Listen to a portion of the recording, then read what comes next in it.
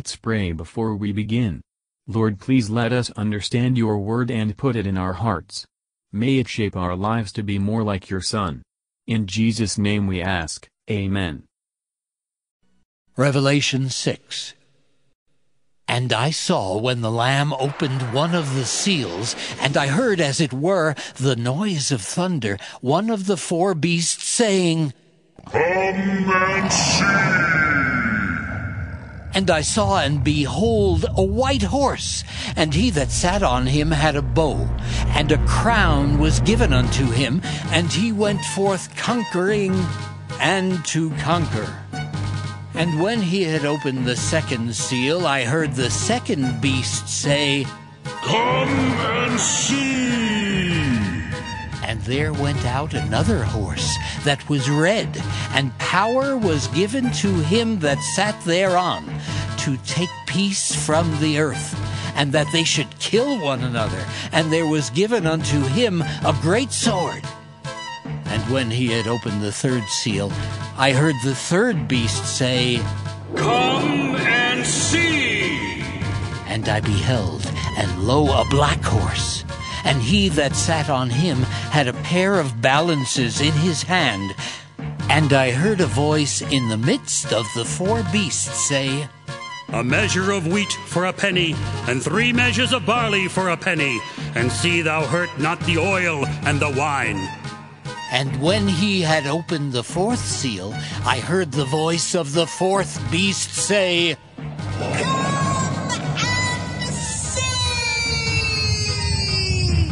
And I looked, and behold, a pale horse, and his name that sat on him was Death, and hell followed with him, and power was given unto them over the fourth part of the earth, to kill with sword, and with hunger, and with death, and with the beasts of the earth.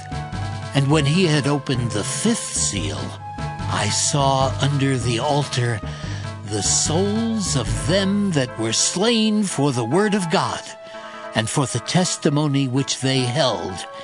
And they cried with a loud voice, saying, How long, O Lord, holy and true, dost thou not judge and avenge our blood on them that dwell on the earth?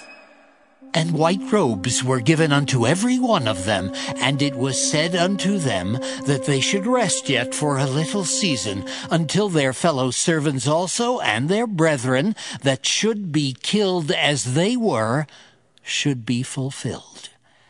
And I beheld when he had opened the sixth seal, and lo, there was a great earthquake, and the sun became black as sackcloth of hair, and the moon became as blood, and the stars of heaven fell unto the earth, even as a fig tree casteth her untimely figs, when she is shaken of a mighty wind.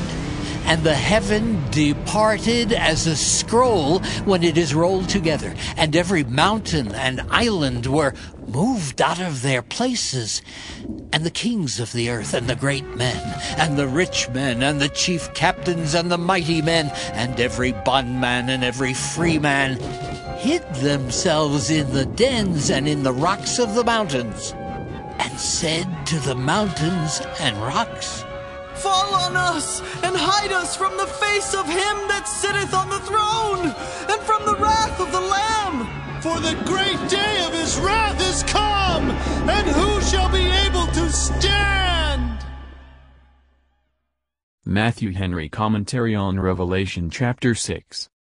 Verses 1-8. Christ, the Lamb, opens the first seal. Observe what appeared. A rider on a white horse. By the going forth of this white horse, a time of peace, or the early progress of the Christian religion, seems to be intended, its going forth in purity, at the time when its heavenly founder sent his apostles to teach all nations, adding, Lo, I am with you always, even to the end of the world. The divine religion goes out crowned, having the divine favor resting upon it, armed spiritually against its foes, and destined to be victorious in the end. On opening the second seal, a red horse appeared. This signifies desolating judgments. The sword of war and persecution is a dreadful judgment. It takes away peace from the earth, one of the greatest blessings, and men who should love one another, and help one another, are set upon killing one another. Such scenes also followed the pure age of early Christianity, when, neglectful of charity and the bond of peace, the Christian leaders, divided among themselves, appealed to the sword, and entangled themselves in guilt. On opening the third seal, a black horse appeared, a color denoting mourning and woe, darkness and ignorance. He that sat on it had a yoke in his hand. Attempts were made to put a yoke of superstitious observances on the disciples. As the stream of Christianity flowed further from its pure fountain, it became more and more corrupt. During the progress of this black horse, the necessaries of life should be at excessive prices, and the more costly things should not be hurt. According to prophetic language, these articles signified that food of religious knowledge, by which the souls of men are sustained unto everlasting life, such we are invited to buy, Isaiah 55 verse 1. But when the dark clouds of ignorance and superstition, denoted by the black horse, spread over the Christian world, the knowledge and practice of true religion became scarce. When a people loathe their spiritual food, God may justly deprive them of their daily bread. The famine of bread is a terrible judgment, but the famine of the word is more so. Upon opening the fourth seal, another horse appeared, of a pale color. The rider was Death, the king of terrors. The attendants, or followers of this king of terrors, hell, a state of eternal misery to all who die in their sins, and in times of general destruction, multitudes go down unprepared into the pit. The period of the fourth seal is one of great slaughter and devastation, destroying whatever may tend to make life happy, making ravages on the spiritual lives of men. Thus the mystery of iniquity was completed, and its power extended both over the lives and consciences of men. The exact times of these four seals cannot be ascertained, for the changes were gradual. God gave them power, that is, those instruments of his anger, or those judgments. All public calamities are at his command, they only go forth when God sends them, and no further than he permits. Verses 9 to 11. The sight the apostle beheld at the opening the fifth seal was very affecting. He saw the souls of the martyrs under the altar, at the foot of the altar in heaven, at the feet of Christ. Persecutors can only kill the body, after that there is no more they can do, the soul lives. God has provided a good place in the better world, for those who are faithful unto death. It is not their own death, but the sacrifice of Christ, that gives them entrance into heaven. The cause in which they suffered, was for the word of God, the best any man can lay down his life for, faith in God's word, and the unshaken confession of that faith. They commit their cause to him to whom vengeance belongs. The Lord is the comforter of his afflicted servants, and precious is their blood in his sight. As the measure of the sin of persecutors is filling up, so is the number of the persecuted, martyred servants of Christ. When this is fulfilled, God will send tribulation to those who trouble them, and unbroken happiness and rest to those that are troubled. Verses 12 to 17. When the sixth seal was opened, there was a great earthquake.